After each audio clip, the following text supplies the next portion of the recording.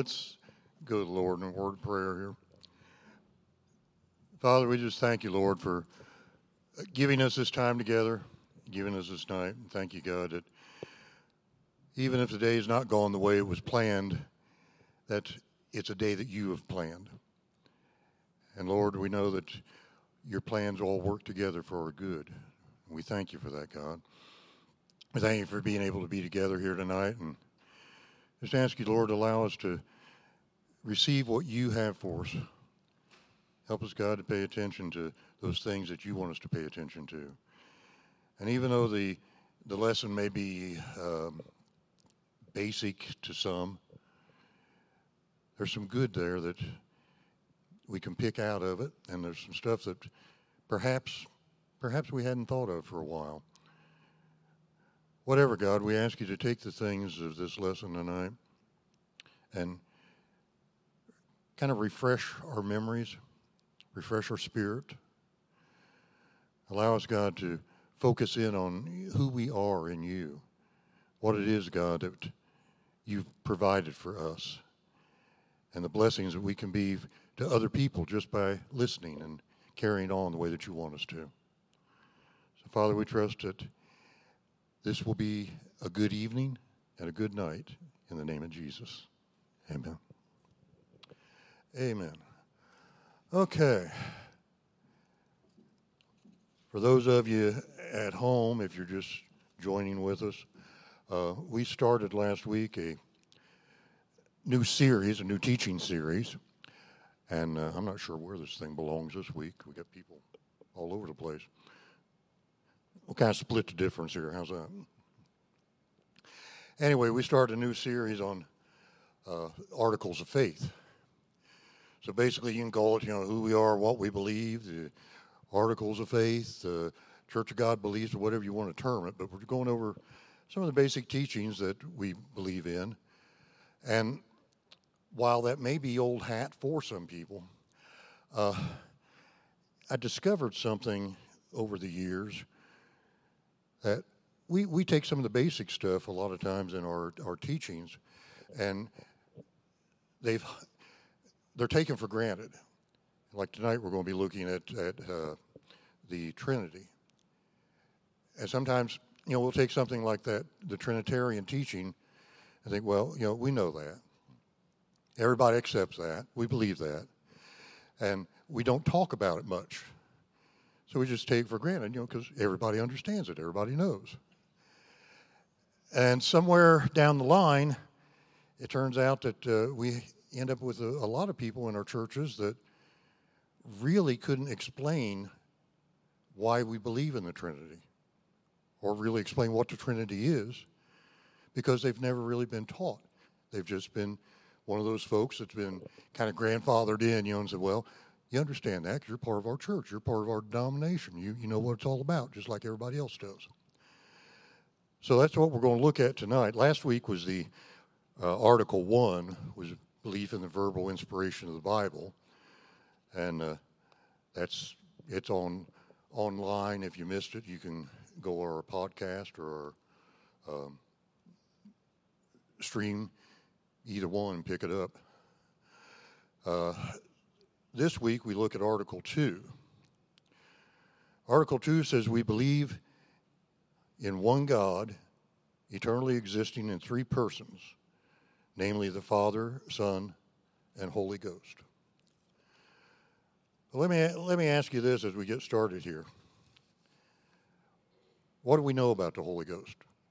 What do we know about the Father, the Son? What do we know about the three in one, the Trinity? I mean, just anybody. What? Nobody wants to. Okay, comforter, instructor, creator. How would you explain the Trinity to somebody?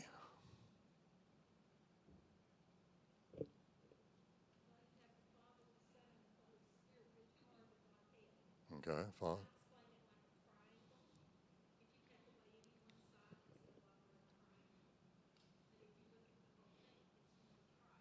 Okay.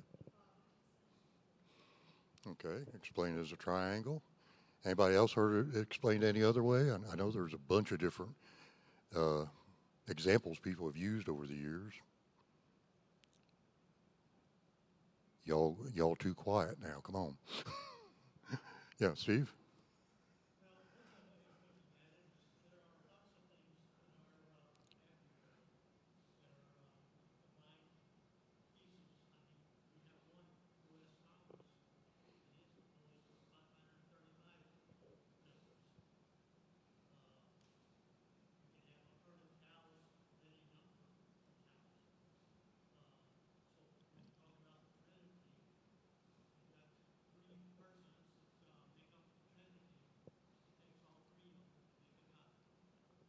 Okay.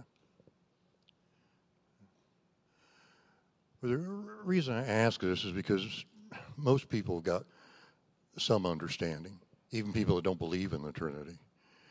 Basically, I mean, the belief in the Trinity, or when we talk about the Trinitarian doctrine, we're basically speaking of the fact that what I read there in that article, that God exists as one God.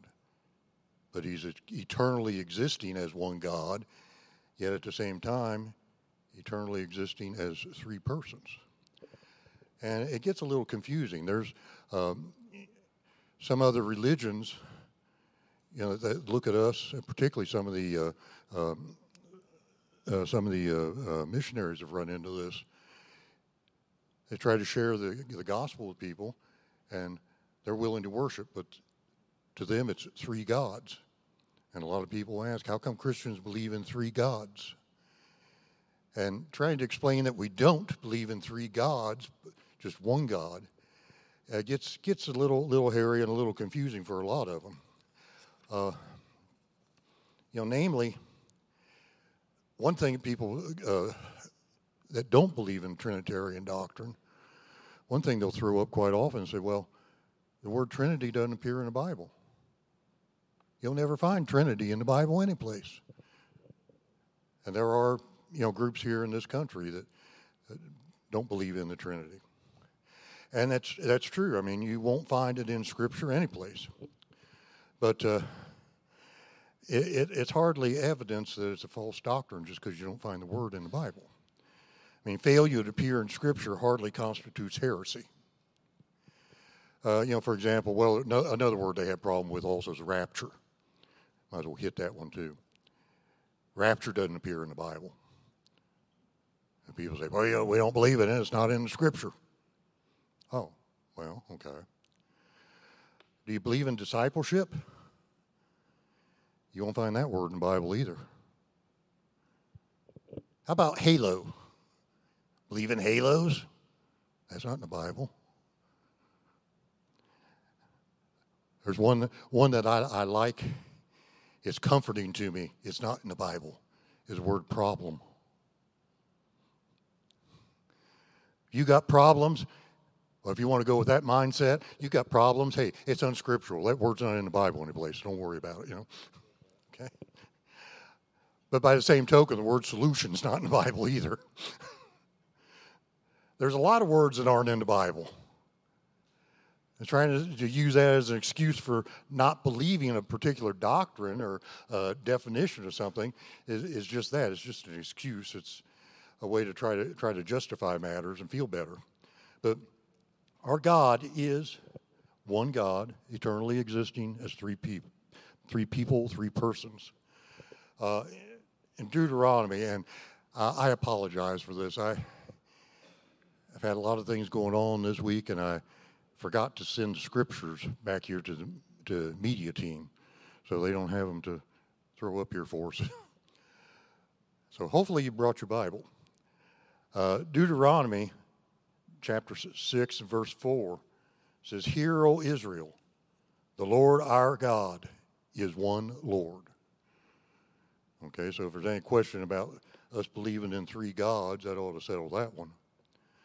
It also says in Deuteronomy 4:35, says, "Unto thee it was showed that thou mightest know that the Lord, he is God. There is none else beside him." And Isaiah makes a reference also chapter 42 and verse 8 says, I am the Lord, that is my name, and my glory. My glory will I not give to another, and neither my praise to graven images. So God declares in his own word that he is one God. But then we get into this three persons thing. Isaiah referenced one God, but he implied that he is more than one person. And trying to figure out how that happens and explaining it to people, is, like I said, it could get to be a bit of a headache. You can do the triangle, and you can do water, and I think perhaps one of the best that I've seen was put in the form of an object lesson. I've heard people explain, use water, ice, and steam to explain the Trinity. So, well, water, ice, and steam, you've got a solid, a gas, and a liquid, and they're all the same. They're all water. They're all 100% water. But they exist at different times and different places, too. And this doesn't exactly get the point across without any crossover. But I have seen take a skillet, preferably like an iron skillet, get a good hot iron skillet. And once that thing gets good and hot, just put an ice cube in it. And almost immediately you have solid, gas, and liquid all right there at the same time. And that's, although, I don't believe God looks that way, especially since we're made in his image and likeness. But that does, to me, help me understand a little bit better in my limited comprehension of how God can operate that way. We have one God, but this one God, man, what all does he do? He's involved in every facet of life. Creation itself is due to, him speaking forth his word. That by his word all things were made. There's nothing that exists that God didn't create.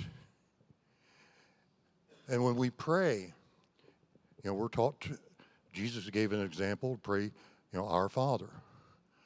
Pray to him as a Father. He also, if you need some motherly attention, God's a good mother too. He's a good brother. God's a teacher. He's our healer.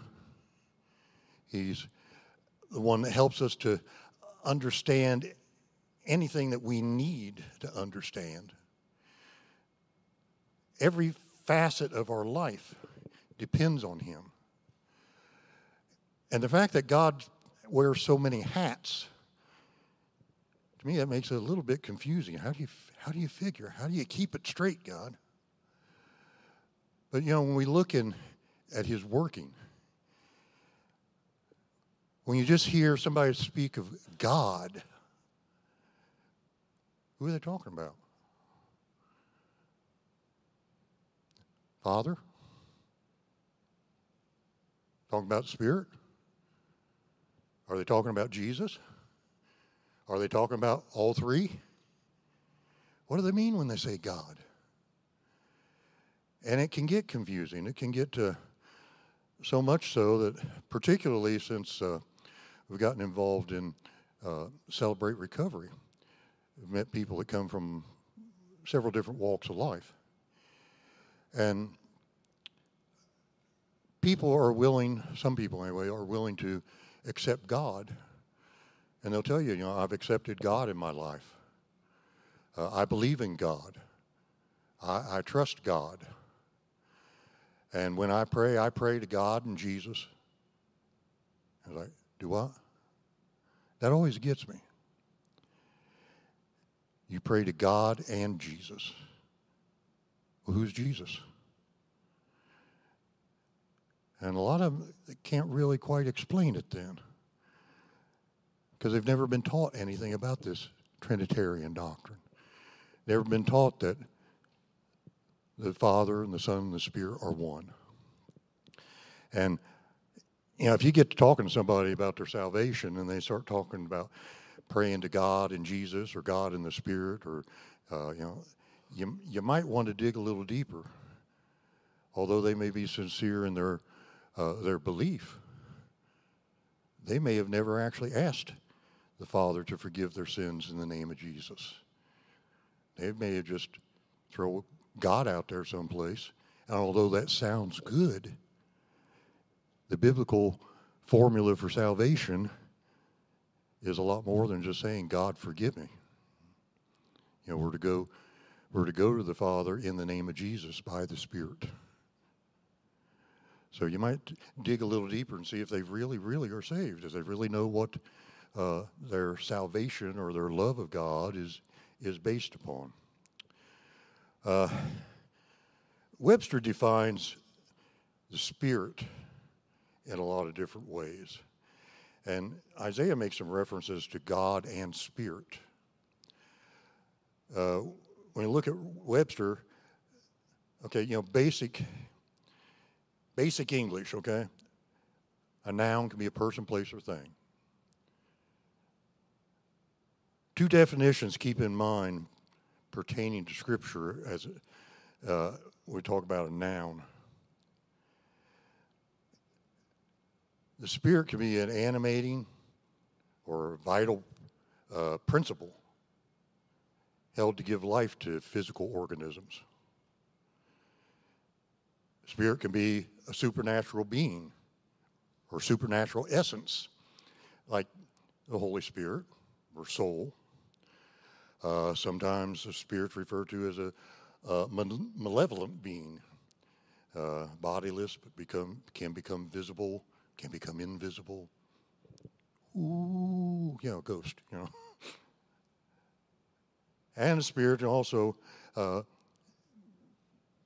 it can be referred to as a thing and a person at the same time.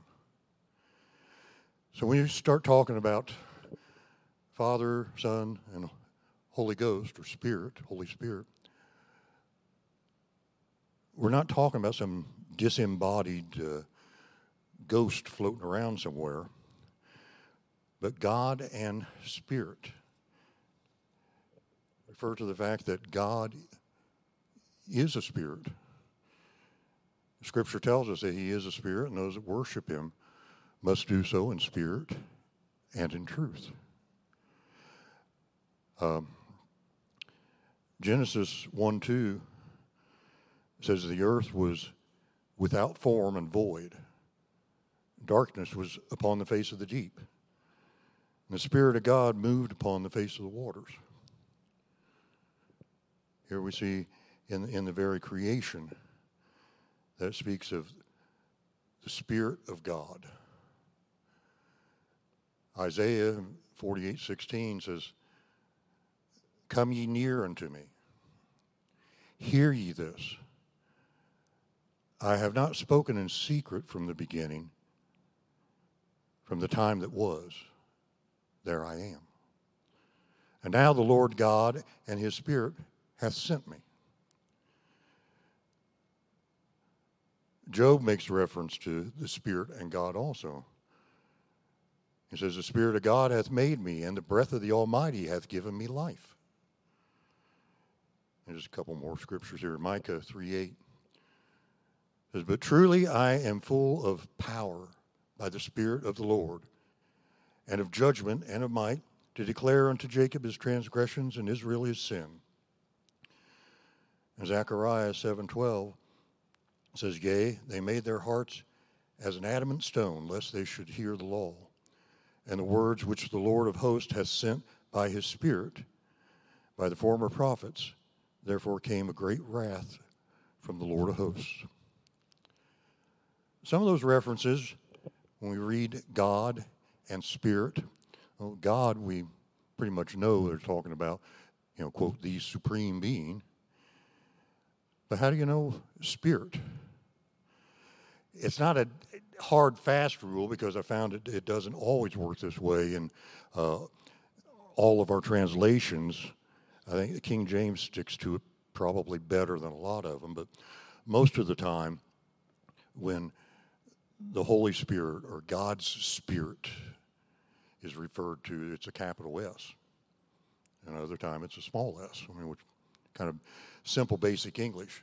But then you find a few places where that doesn't necessarily fit. Whenever we read about the Spirit in Scripture, we need to take the opportunity or take the time to look at it and ask ourselves, now, is this referring to that thing that's within me that makes me who I am? That thing that is alive in me? That thing that when it leaves this body will just collapse? Or are we talking about the third person of the Godhead, the Holy Ghost, the Holy Spirit? Because it can make a big difference in how we interpret whatever it is that we're reading. God uses the plural quite often when he refers to himself. There's another reason we believe in the Trinity is because God doesn't always say just me or I or mine. He uses us quite a bit. Matter of fact, when you go back into the creation account, back in Genesis, God said, "Let us make man in our image, after our likeness. Let them have dominion over the fish of the sea, over the fowl of the air, the cattle, over all the earth, and over every creeping thing that creepeth upon the earth." Okay, we're talking the very beginning of the Bible. If God is not eternally existent as Father, Son, and Holy Ghost, who's he talking to then?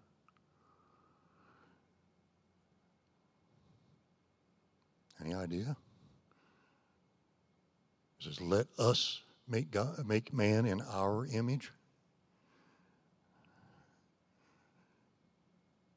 There wasn't anybody else around, unless God was talking. But God's talking to himself. See, the next time somebody gets after you for talking to yourself, you tell them, "Hey, I'm in good company. God did it all the time." But he refers, and when Jesus prayed, Jesus prayed to the Father.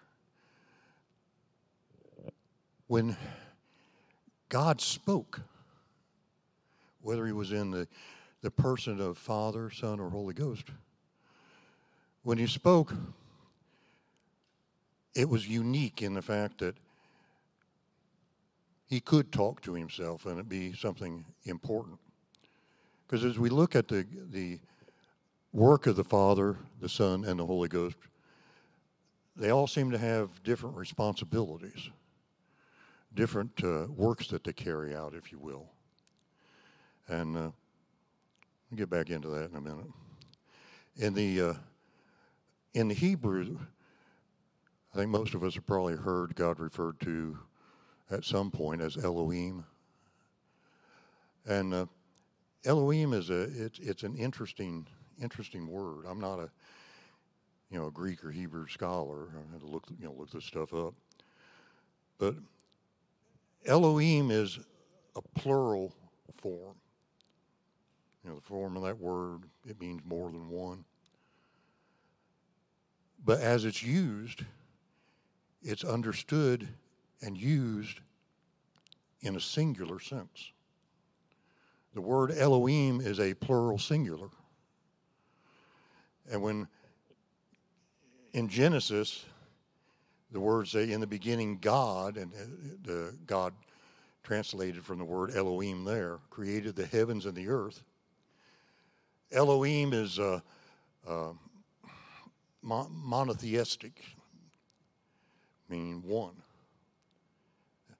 But in the structure of the sentence, the grammar indicates that it is polyistic, more than one. So when we read that in the beginning God created the heaven and earth, or in the beginning Elohim created the heavens and the earth, we're reading that in the beginning one God created heaven and earth, but he did it in the form of more than one God. You know, when you've got this in the very beginning of the Bible, to me that's kind of hard to look later on and think, well, you know, there's no basis for this.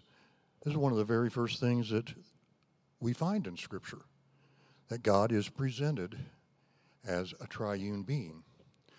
And as far as that goes, so are you. So am I. You know, you've got a spirit, you live in a body, you have a soul. Those three things make you who you are. You are triune. And those three have got to work together for you to be who you are. If the spirit, soul, or body doesn't work quite right, isn't where it's supposed to be, isn't lined up like it's supposed to be, you ain't lined up like you're supposed to be. The meaning of Elohim basically is a supreme one or mighty one, strength and might. Or one might interpret it as meaning God.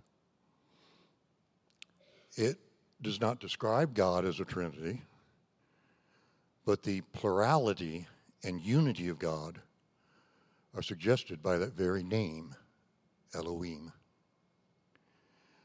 There's one noted theologian, French Harrington, I think most of you probably heard his name mentioned if you're not familiar with him. He went as far as to make a comment when we hear or read in Scripture, holy, holy, holy. He went as far as to suggest the use of the word holy in threes is due to the praise of the Father, Son, and Holy Ghost. I had never really thought about it that way. Be honest with you, I'd never really given thought to it. But yeah, it makes sense. From now on, I can't forget that. That's just ingrained in my mind now. And I'm thinking, whenever I hear that now, holy, holy, holy, it takes on a whole brand new meaning. Father, Son, Holy Ghost. The Old Testament makes a great emphasis on the fact that God is one God. And, you know, part of the reason for this is so many of Israel's enemies were people who worshiped multiple gods. And they wanted them to know that Israel's God was one. And that one God had more to offer, more to do, and more power than the 10 gods of this group worshiped, or the 100 of this one worshiped, or however many they had. My son spent some time over in Japan, and we went over there to visit him while he was pioneering a church over there. And I asked him about how the people were about accepting Christ. He said, oh, they don't have a problem with that. So most of them are Buddhist. So, and as such, they worship many, many gods. So, and they're more than eager to tell them who Christ is and explain to them who Jesus is. They're more than eager to accept him, along with all the other gods, but not just by himself. They kind of a situation. They don't have a lot of the equipment that we do. Like you drive past a farm, and you see a tractor. The seat's way up here. You got to climb up on. Their version of a tractor is more like one of our lawn tractors. And if the thing breaks down beyond repair and it's sitting out in the field, to leave it sit out there long enough, and sooner or later people begin to worship it, because it had a part in opening the ground up and providing for them and letting them have food and sustenance so that they might live. And this is the way that they are with so many, many things and with their gods.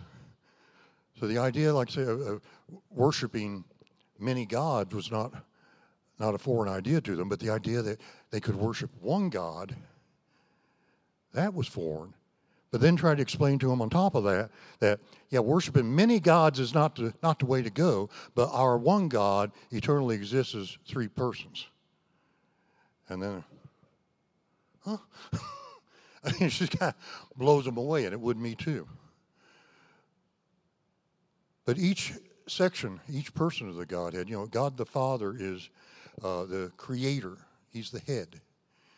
He's the creator of all things. He's the source of all things, if you will. And then you have the Son. Jesus, the one who redeems us.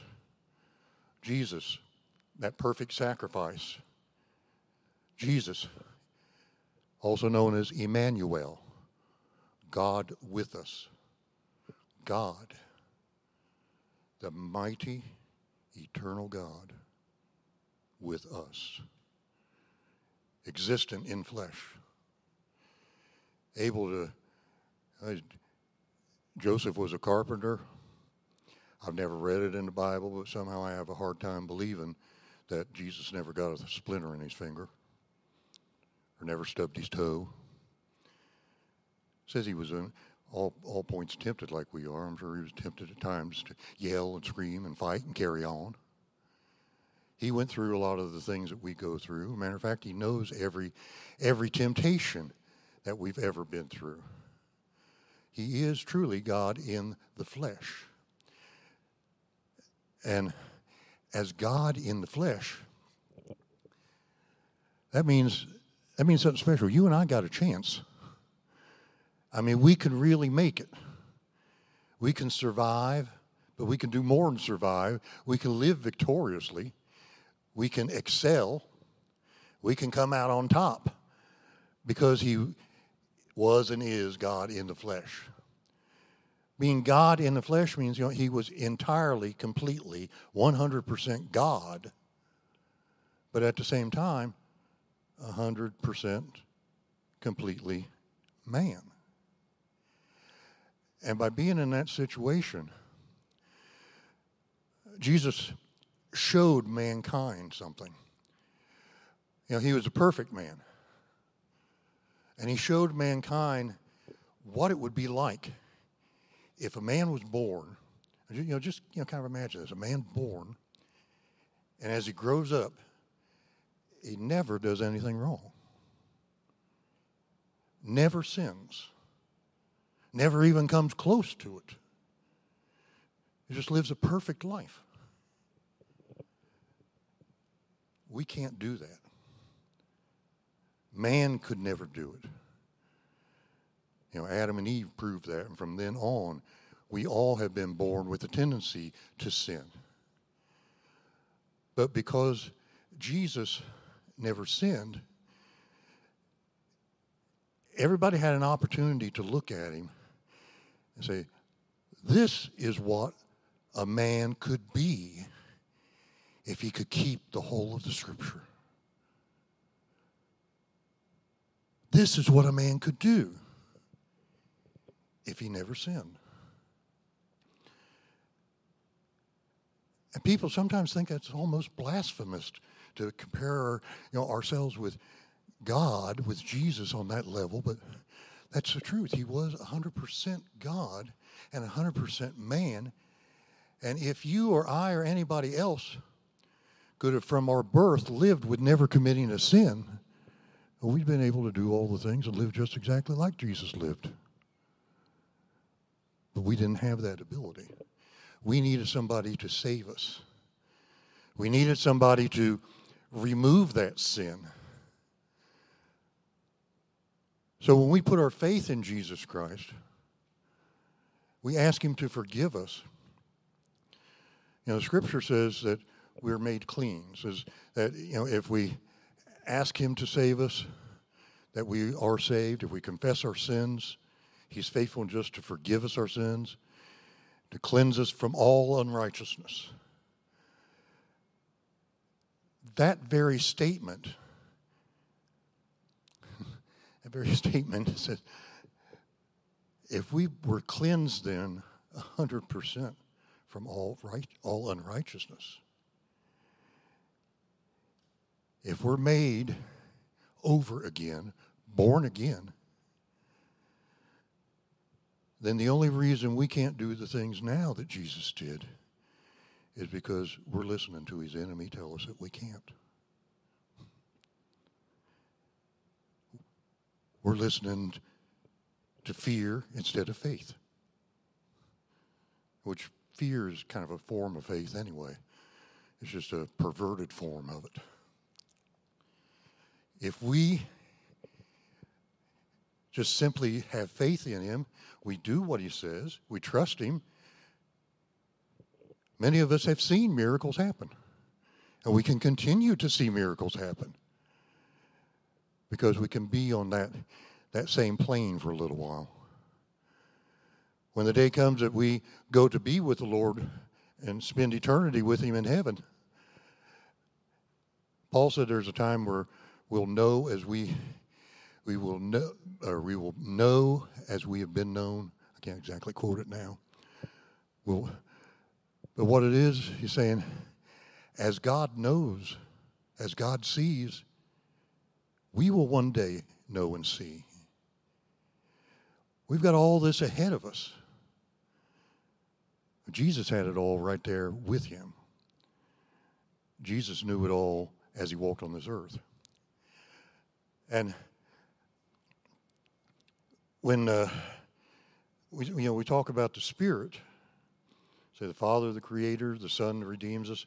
The Spirit is the one that regenerates us. It's the one that goes through the actions of cleaning us and filling us with his power.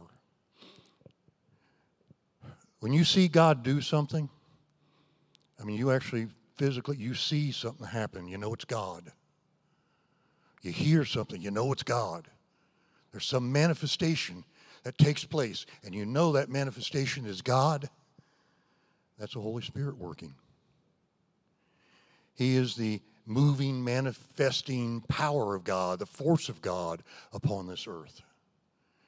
So we have these three aspects of God that are more than just aspects. We have these three aspects that are actually three persons that make God who and what he is.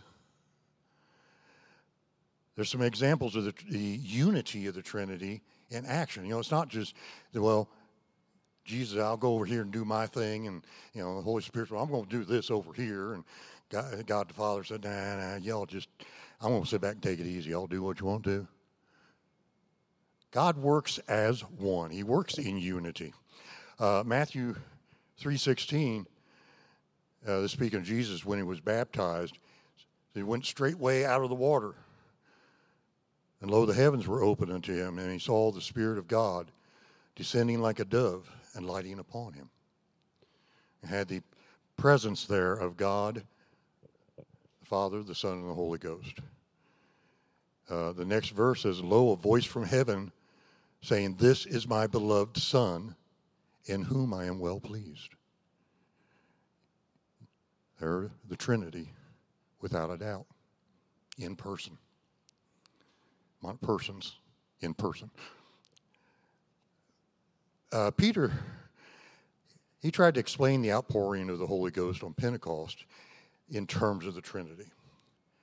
He was speaking of Jesus, and he said in Acts 2:32, and Jesus hath God raised up, whereof we all are witnesses. Therefore, being by the right hand of God exalted, and having received of the Father the promise of the Holy Ghost, he has shed forth this which you now see and hear. You know, Peter's basically telling all the witnesses that, hey, this isn't some fluke, freakish thing going on here. And begin to explain to them about the Father, Son, and the Holy Ghost, and the fact that it's being witnessed to them, being evidenced to them, right as these people were filled with the Holy Ghost and speaking in other tongues. In Acts 7:55, there's a young man named Stephen. He was the first martyr.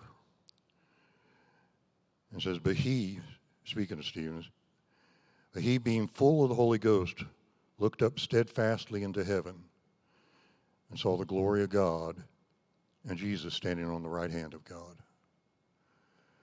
As Stephen was standing up for his belief, for his teaching, standing up for Christianity, standing up for the Word of God. And the unbelievers are stoning him. He's praying for him. And he's looking up into heaven. And as he looks up in heaven, he sees the glory of God. He's full of the Holy Ghost. He sees Jesus standing by God as he looks up. There's a few passages that speak of the three persons in one Godhead. And I would urge you, because there's no way in, I don't know, what we got, 30 minutes, 40 minutes, whatever, that we can exhaust all the references to the Holy Ghost and the Holy Spirit and the Son of God and God the Father all being united.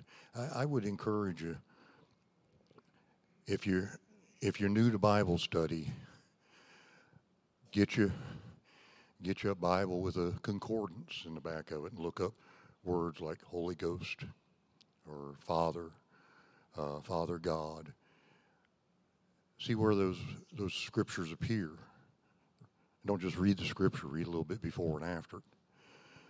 See what you can find yourself, different references pointing out that God the Father, Son, and Holy Ghost exist together at one time as one person.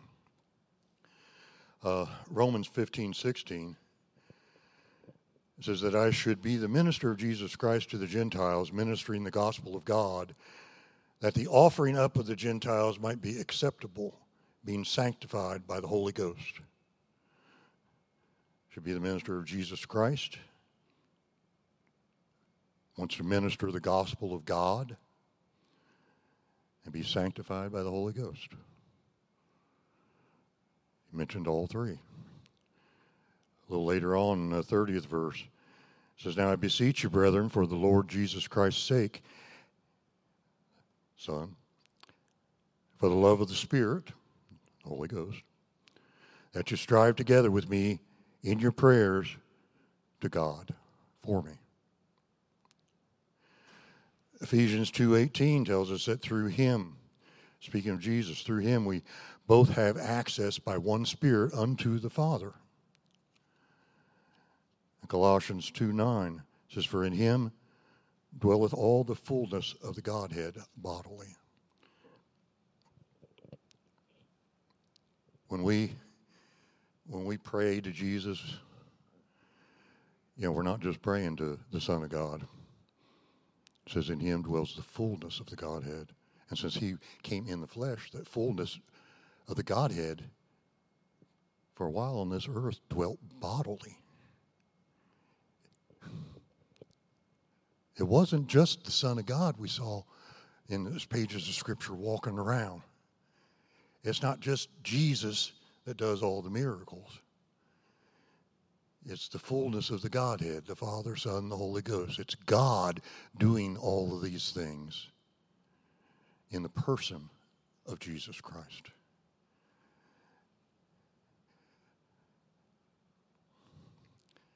When we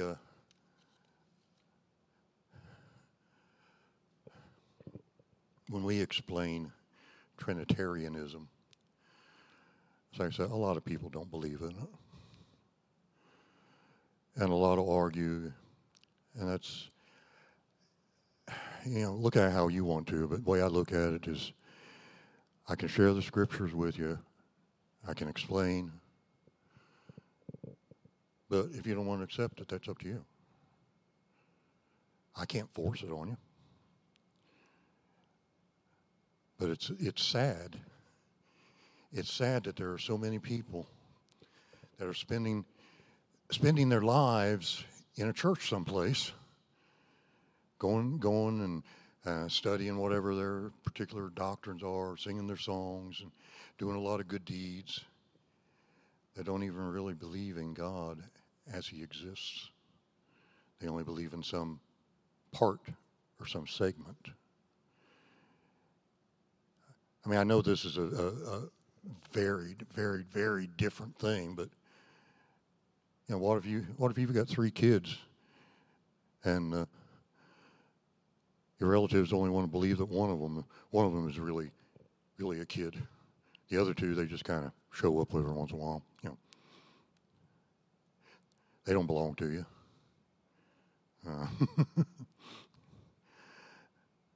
You can't say much. You and your sisters look enough alike. You can't.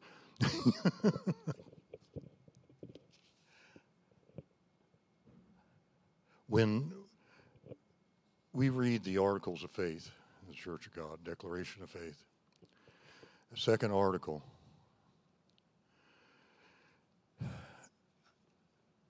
I think it probably sums it up quite well. We believe in one God, eternally existing in 3 persons, namely the Father, Son, and Holy Ghost. But when we read that and we're trying to explain to somebody what we believe, it's going to take more than just reading that sentence.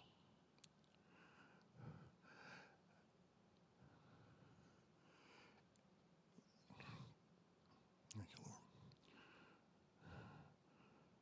The Holy Spirit manifests himself so that we can have an opportunity to see God in action today, so that we can see miracles happen, so that we can put our faith to work.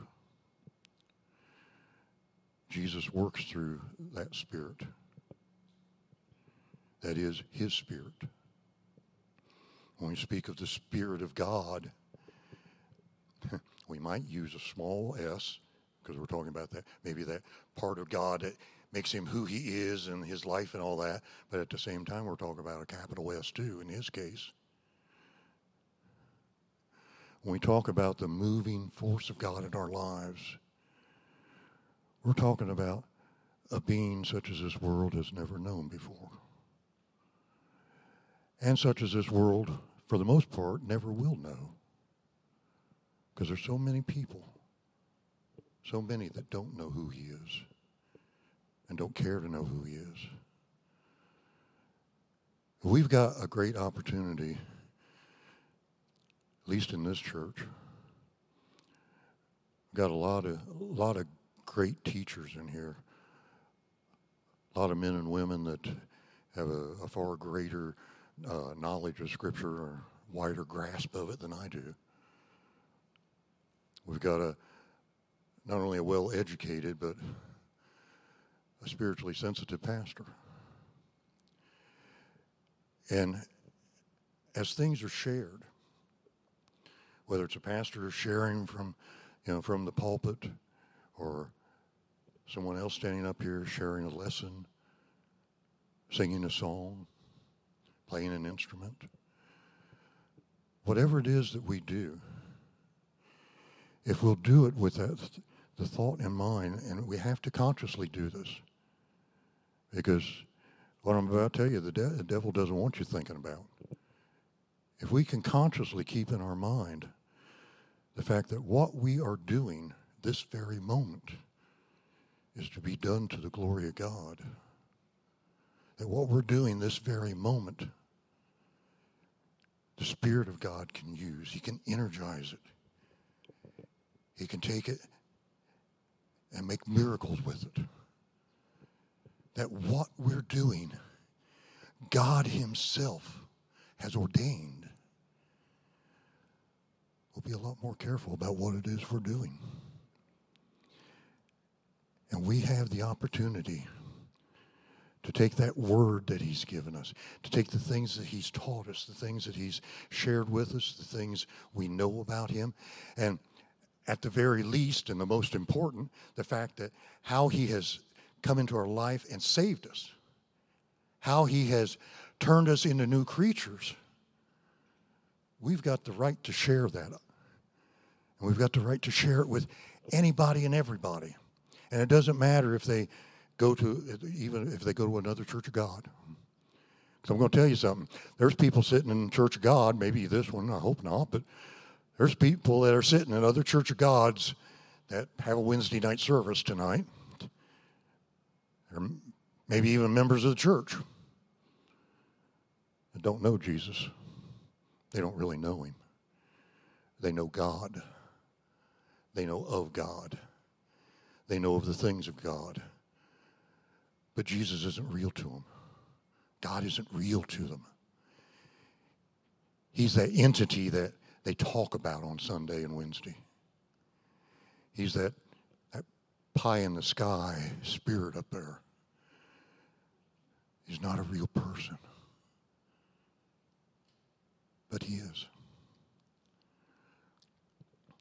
Kind of getting off subject here, but when my wife first got saved, had a little problem with praying. I mean, not actually doing it, carrying it out, but in concentration. You know, whether she closed her eyes or kept her eyes open or looked at the Bible or whatever she did, it just felt kind of strange and didn't really feel like she was, talking to God. She just couldn't get into it, I guess is what I'm trying to say. A dear old lady in our church. She told her, well, tell you what, honey, you drink coffee? Yeah. So when you get up in the morning, why don't you fix 2 cups? Set one on the other side of the table, and you sit down, and you just picture Jesus sitting there and talk with him over your coffee. That's all that prayer is. Talking to God. You don't have to have some big fancy cathedral or an altar set aside in your house. If you do, great, but you don't have to get down on your knees, and I thank God for that, because I can get down on them and get back up off of them. That's another story. God's working on that too, though. But if you've got a problem visualizing it, try that. Try sit down at a meal with God. Have coffee with him. Take him out to McDonald's for a hamburger. Now, take him someplace better than McDonald's, but take him out for a hamburger. So, we got a couple minutes here. Just kind of wrap things up here. I think next week I believe there's something different going on next weekend. Well, anyway, when we get into the next article of faith, if you want to kind of jump ahead on the teaching, you can do that. And we get into it next time. So this was Article 2. Article 3, I think I just lost. I'll find it here eventually. Article 3 talks about the virgin birth. I'll read it to you real quick, and like I say, you can kind of look at it over and be ready for the next time. So Article 3 says, we believe that Jesus Christ is the only begotten Son of God, conceived of the Holy Ghost, born of the Virgin Mary, that Jesus was crucified, buried, and raised from the dead, and that he ascended into heaven and is today at the right hand of the Father as the intercessor. We'll be looking into that the next time. Anyway, is there any question or comment anybody want to make before we dismiss tonight? Okay. Yeah, Ken? See, the entire book of John, if you read it carefully, you'll see the Father, the Son, and the Holy Spirit continuously through it. I mean, every chapter practically mentions all three.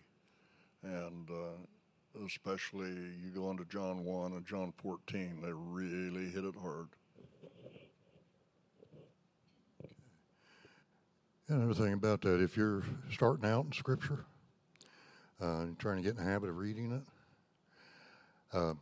something I found was real simple. Book of John's a good place to start, but can you read 3 chapters a day? You don't have to answer that, but the reason I ask that is because if you can read 3 chapters a day, there's only 21 chapters in the book of John. So by the time you get through 7 days, hey, you've knocked out a whole book. So it's not that hard to read at all. Anybody else, anything you wanted to say? Question?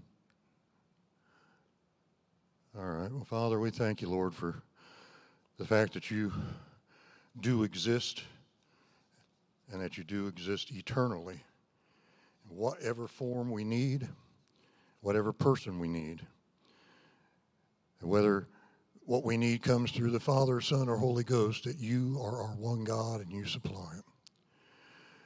And Father, I just ask you to pour out your anointing fresh now upon each one sitting here, each one at home, or one that might listen to this or watch it later. And allow us, oh God, to recognize that power. Allow us to recognize who it is whose behalf we're speaking on. And that we have the power, the very power that you have given to lead other souls to Christ. That we have the power to call the enemy out. That we have the power to speak over darkness. That we have the power to speak over sickness and over disease, over spiritual troubles, over evil spirits. That you've provided this and given this as a part of the power of the Godhead. That you've anointed us with it, God, as your children. And Father, I ask you, Lord, protect each one, as we leave here tonight. And I said, let us go with that thought in mind and give us the opportunity, Lord. Give us the opportunity to minister to other people in such a way that they too will see there's something different. There's something different going on with us. There's something different in our lives. So we could share with them about you, our one triune God whom we love. And we thank you in the name of Jesus. Amen. Amen. Thank you all for your attention. As far as I know, we're free to go. I don't think there's anything else to say, so it's good night.